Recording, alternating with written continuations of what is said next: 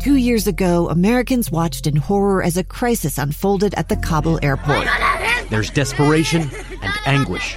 More than 80,000 Afghans have since arrived in America, but this story is still unfolding.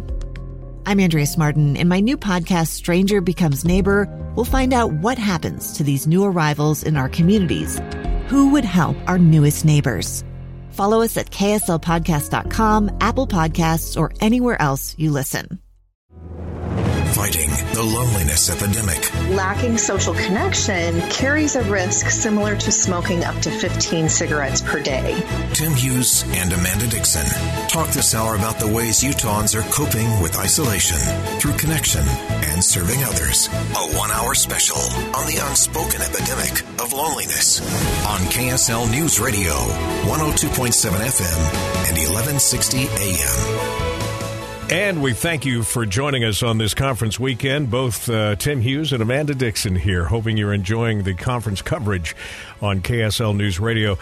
Over this hour, Amanda, we're going to be talking about something that deserves a lot of attention, and maybe there's still some people out there who need some help through the pandemic, and that's talking about the effects of loneliness, particularly through the last couple of years of the pandemic. Yeah, I know this has affected some people more than others, but I've really enjoyed the writing in the Deseret News done by a friend of ours and columnist and journalist with the Deseret News, Lois Collins, who joins us now live. Hello, Lois. Hello there. I've enjoyed your writing on the effects that the pandemic has had in terms of loneliness and lack of connection on people in our community and around the world. But would you sort of lay out the groundwork for us? How have people been affected by being separated from each other?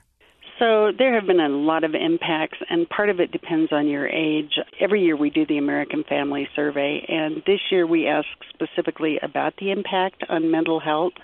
And a third of adults, and mind you, this was only adults that we questioned, said that they were more sad, and a quarter of them said that they were not able to get the mental health care that they needed. So during the pandemic, we've seen a serious rise in depression, in sadness, and also in weight gain, which is related to how you feel overall, including with your mental health as well. 40% of single adults, in fact, who don't have any kids at all, said that they have been much more depressed. So they were the most impacted. And then we haven't had a way to really measure the impact on kids, but we know that a lot of them did without school events. They did without graduations and proms and all sorts of things, and they were already in the middle of an anxiety and depression crisis. So it's been pretty significant. Yeah, we were talking about this before we jumped in to our conversation about the fact that these problems, these mental issues, have been around in our society. We've reported on them for a few years now, many years actually, but the pandemic really exaggerated what people were already dealing with, and yet they had no place to turn in those moments, which made it particularly tough. That's absolutely true. Particularly among youth, we've seen an increase in depression and anxiety. But when I first started writing about loneliness, about probably 15 years ago, the group that struck me the hardest, even pre-pandemic, and this holds true during the pandemic, is older people who have no connections to their previous careers. They have no connections to their previous activities, and they really suffer. But the pandemic has been particularly hard, I think, too, on both kids and on senior citizens. And seniors have been locked away in nursing homes. They've been locked away at home without visits. Maybe you've got, Zoom, like we all live in Zoom, but I think it's harder to live on Zoom if you're 80 years old. And because of the risk factor health-wise for older people, the pandemic has been just devastating in that term. But I would be really remiss if I did not point out that some introverts have actually thrived a little bit in the pandemic, which is kind of weird. People are not equally lonely, and they're not equally geared to be in social situations. And so if you take away social situations that are really miserable for some people, then they are maybe perhaps doing a little bit better. But by our survey, it was 9% said that they are less lonely than they were. And part of that, oddly enough, is that it's harder to talk over someone on a Zoom. in a business meeting, you can Bigfoot somebody, but it's really hard to Bigfoot somebody on a Zoom, and so that's been kind of interesting. I had not thought about that. See, now here's something I have to disclose, that I know I have this job that is, sort of a public thing, but I am an introvert. So when I was working from home, that was the most comfortable feeling for me, to just be inside and not be in the world. But for my son, who is such an extrovert, it was like being a drowning kid.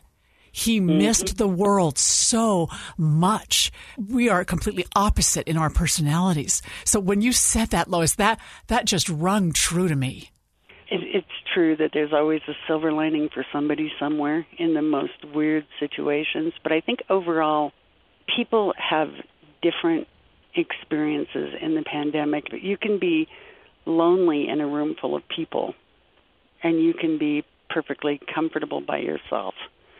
And so it has been a very different experience for a lot of people. But I think if you were to try to kind of tip the scale and figure out where it went, it tilted toward a mental health crisis more than it did toward people feeling happier because they didn't have to get together with other people. Now the question is, as we start to, and it feels like maybe we are headed in the right direction to get things back to normal, will there be enough services for the people that are actually finally able to reach out for it? No, there never were. There haven't been for probably at least for 15 years in Utah, but in the country as a whole, there has been a real dearth of mental health access. And the pandemic, oddly enough, was good for that in one way, and that is that we started seeing more telehealth. So people were spending less time commuting, and there's less. You can actually, if you're a mental health provider, you could see people who maybe would not be able to come into the office and see you. So there still weren't enough people, but telehealth did open that up a little bit to improve the situation slightly.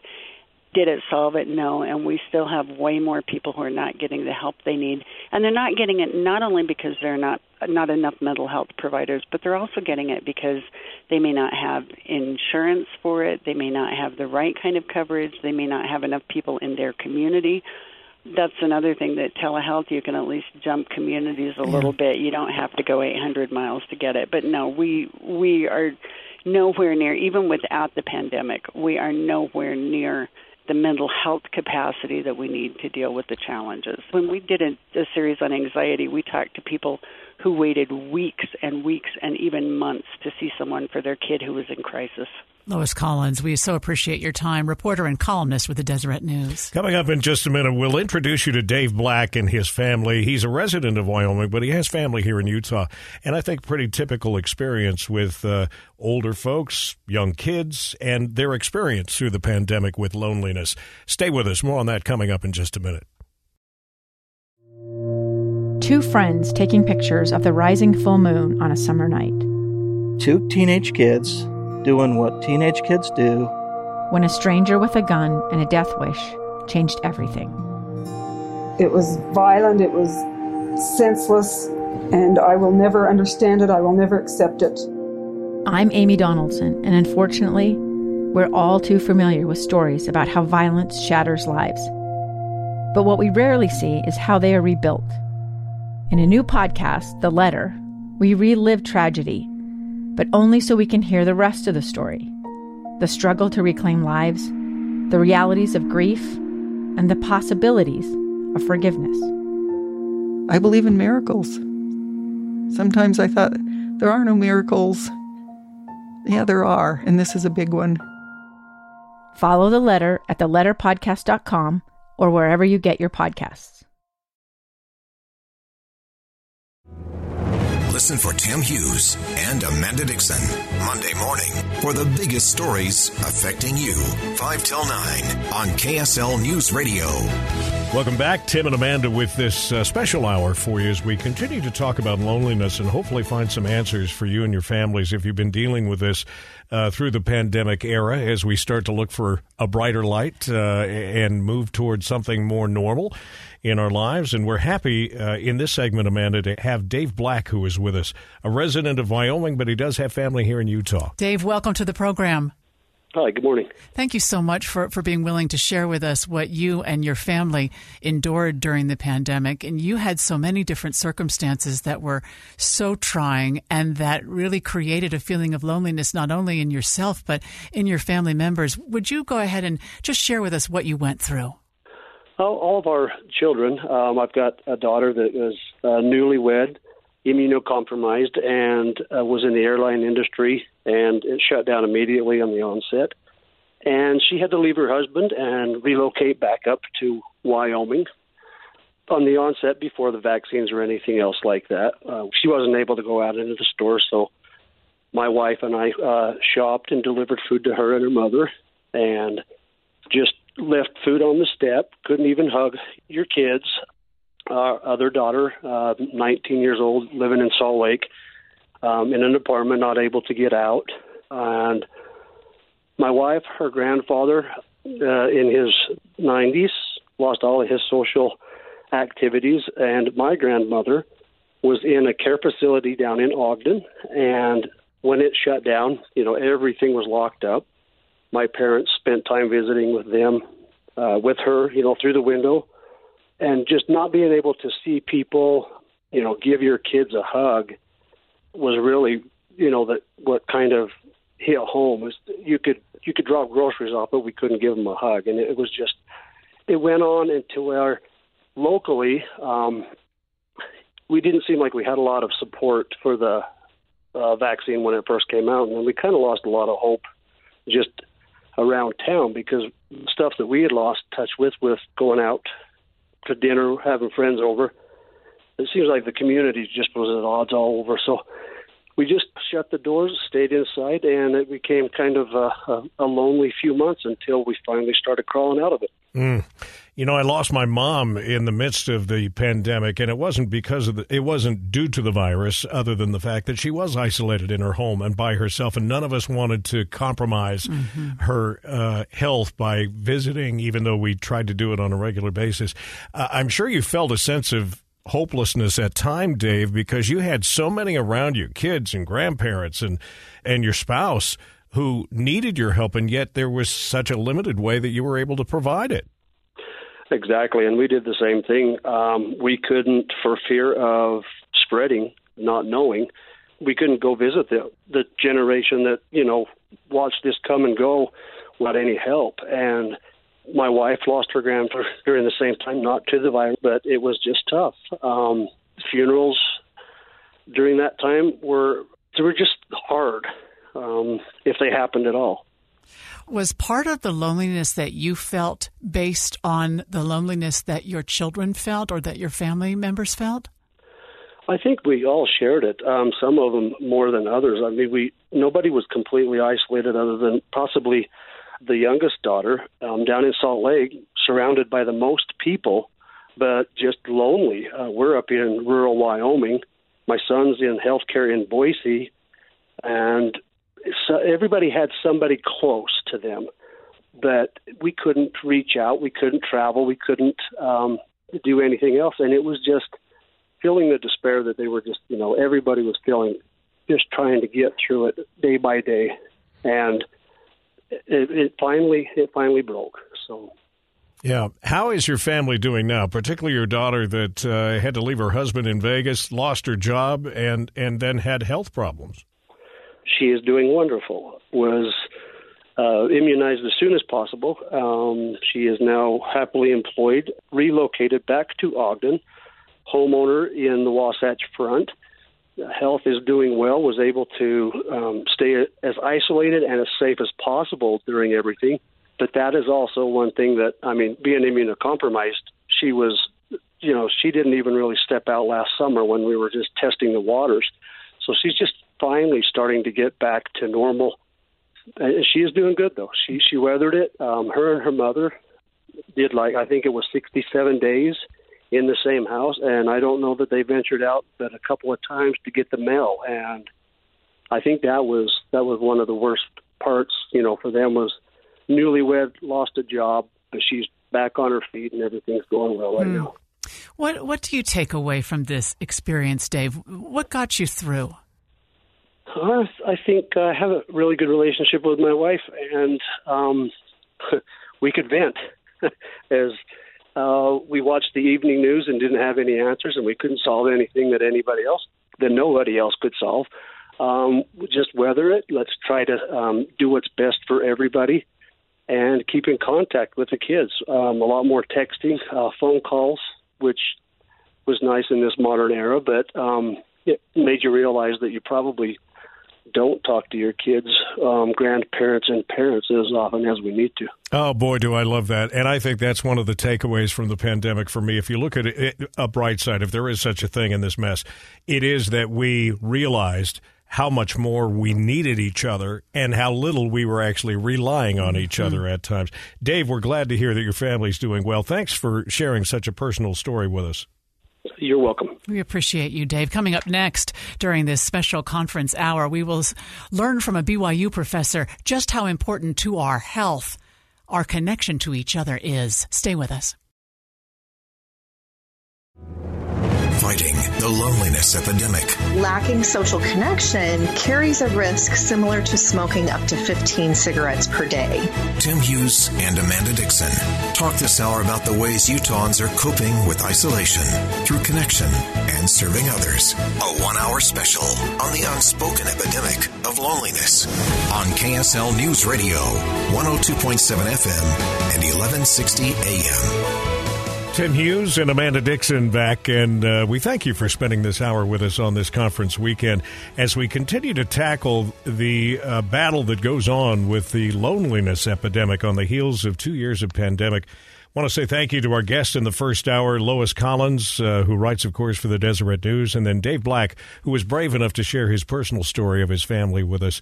We thought we'd go to the other side of it now and talk to someone who actually is there where the rubber meets the road, a psychologist and BYU professor. And Amanda, I know you two have talked before. I think we have. Dr. Julianne Holt-Lunstad joins us here during the program. And Dr. Holt-Lunstad, I'd like to ask you a little bit about this fascinating research that you've done over many years that looks into the connection between connection and our health, and sort of give us a little bit of the background into what you've studied. Yeah, I've spent the last, 2 decades studying the protective effects of being socially connected and the risks associated with being isolated or lonely. And we have robust scientific evidence that this not only influences our emotional well-being, but has significant effects on our physical health and even our longevity. You know, I said a minute ago before we jumped on with you that if there is one bright spot to all of this, trying to find something that's a positive nature about the pandemic, it is that maybe we've realized the importance of those connections, and we actually had to put forth some effort to have what should have been a simple connection before any of this started. Oh, absolutely. I feel like we've all had a little bit of a taste of what it feels like to be isolated and lonely, and really recognizing just how important our relationships are. And as I mentioned, it goes beyond just that emotional well-being, and it's so important to so many aspects of our lives. I remember the statistic or the comparison that you made in something I had read, Doctor, where you said that it was as bad for your health to not have a best friend or a close social connection as it is to smoke. Wasn't it something like that? Close. Close. It's that, in essence, lacking social connection carries a risk similar to smoking up to 15 cigarettes per day. And also similar to other kinds of risk factors. So exceeding things like obesity, physical inactivity, and air pollution.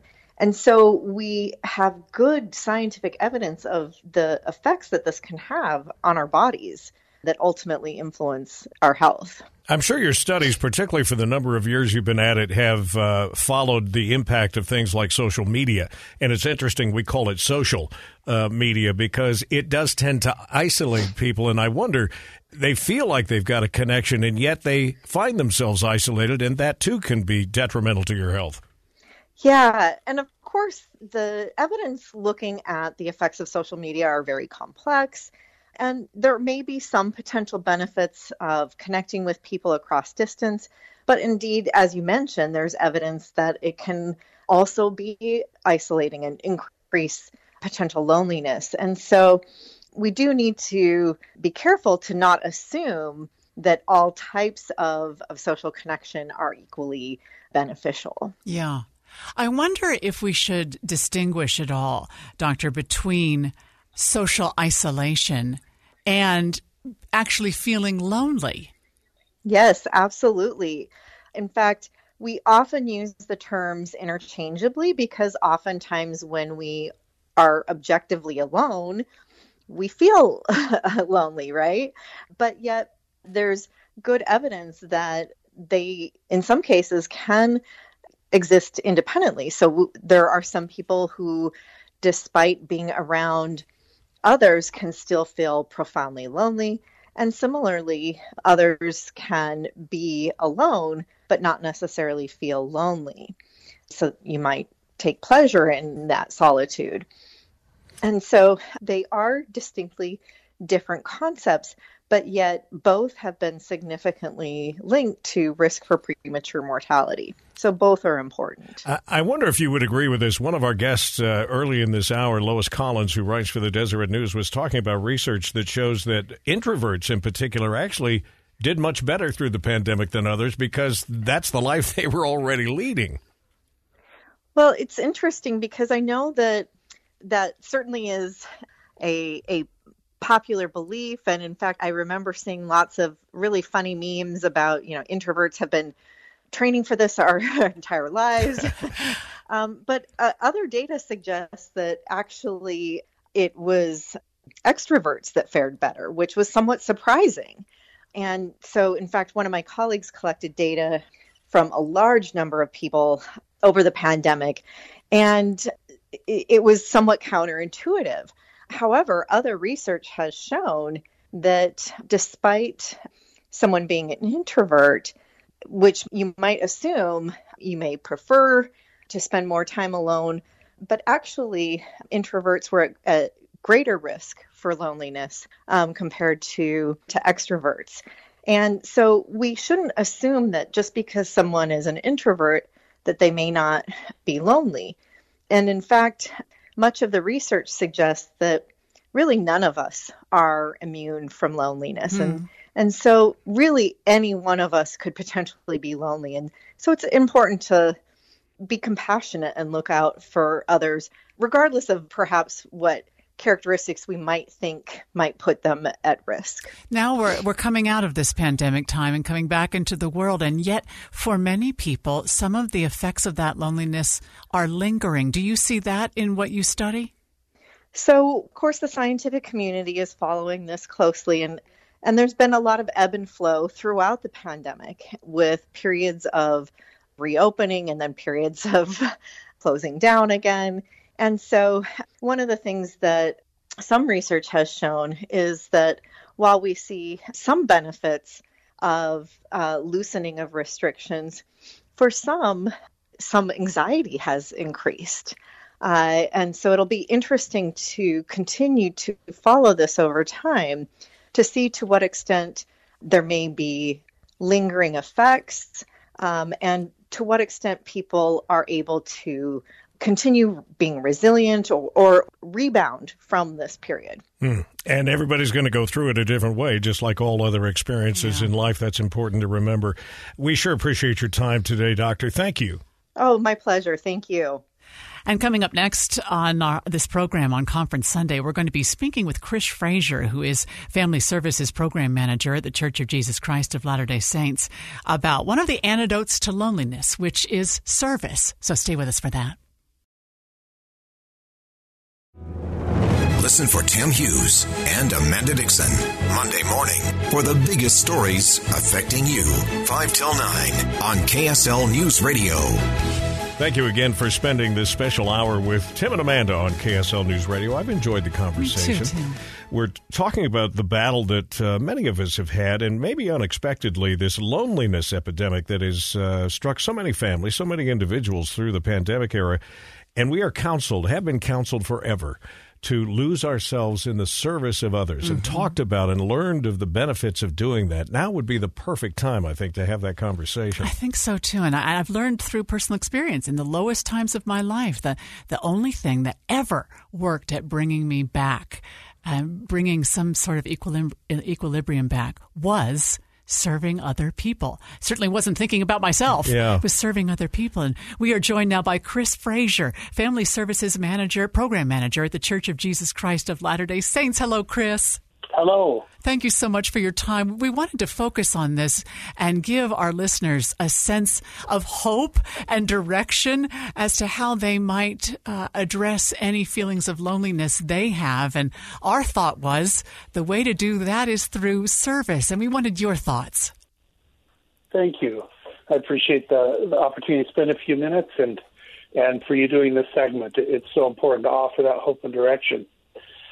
You know, service is very, very helpful for our mental health, and in particular when there's an experience of loneliness. In a study by the Mayo Clinic, they found that through volunteering or offering service, it reduces stress and increases positive, relaxed feelings by releasing dopamine. So by spending time in service to others, volunteers or those who serve reported feeling a sense of meaning and appreciation, both given and received, which can have a stress-reducing effect. And this reduced stress further decreases risk of mental health problems such as depression and anxiety. So in essence, helping others or serving provides a dopamine experience, that feel-good experience, which is the same experience you feel after a rigorous workout. Even another study similar to that by Johns Hopkins University revealed that volunteers actually increase their brain functioning when we serve. So volunteer activities get you moving and thinking at the same time, which reduces those stress levels. And that, in turn, creates that social interaction, and it creates a support system, which can decrease the depression. So, in essence, service is intrinsically rewarding, and it boosts that social connection. You know, as my kids were growing up, we would look for opportunities to do service. And the one thing that it provides for them is for them to understand that what they thought was not going well in their life is actually going pretty well in their life. And you actually end up getting relationships that go way beyond that service project and sometimes become lifelong friends. Absolutely. And, you know, service, it may be on an individual level or a team level. Where that social connection can be. In fact, it can be any act of helping or connecting with someone else, in-person or virtual opportunities. So there are numerous opportunities, and we ought to be creative with those opportunities. For example, when engaged in an activity, we can ask ourselves if anyone we know could participate in that activity.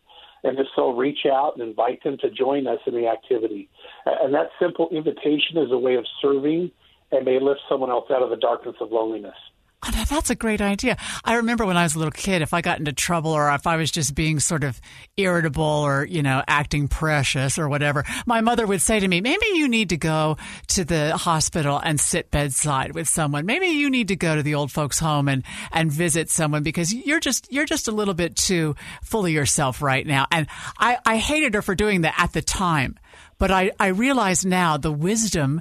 And she started me on that path of losing concern for myself and focusing more on others. But I love what you say, Chris, about inviting people to join you as a way of serving. Yes. Thank you. And, you know, as we're coming out of the pandemic, there are many lonely people who are not aware they're lonely. They lack awareness about their loneliness. Given so much familiarity with being isolated due to social distancing, other emotions we may experience instead of loneliness, including like sadness, anxiousness, feeling depressed, or even bored, all of these feelings may be due to loneliness. And when we have these feelings, we should ask ourselves, am I lonely? And if we are, perform those tasks that help combat that loneliness. A primary one is service to others, and that awareness is half the battle to combat loneliness. We only have a couple of minutes left here, Chris. Never enough time, but I'm sure that you, through your department, have some resources that people could get started in that effort of service if they can't come up with one themselves. Yes, thank you. I appreciate asking that.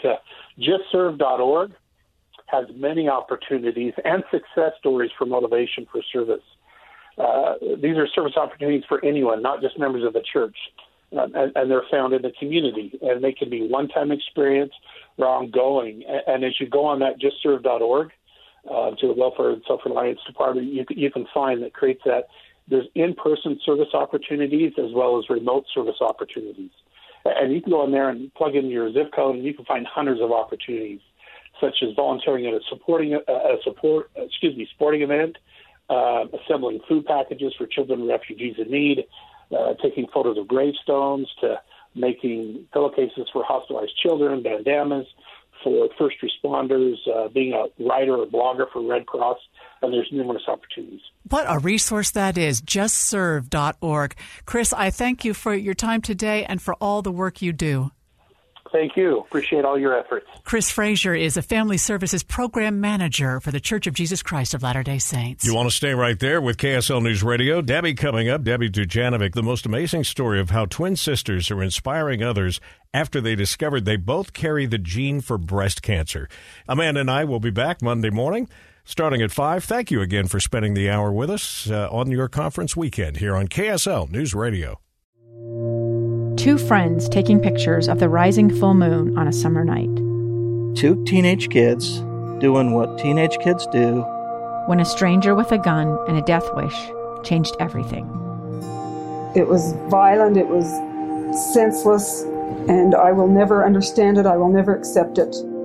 I'm Amy Donaldson, and unfortunately, we're all too familiar with stories about how violence shatters lives. But what we rarely see is how they are rebuilt. In a new podcast, The Letter, we relive tragedy, but only so we can hear the rest of the story.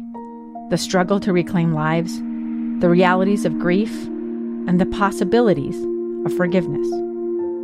I believe in miracles. Sometimes I thought, there are no miracles. Yeah, there are, and this is a big one. Follow The Letter at theletterpodcast.com or wherever you get your podcasts.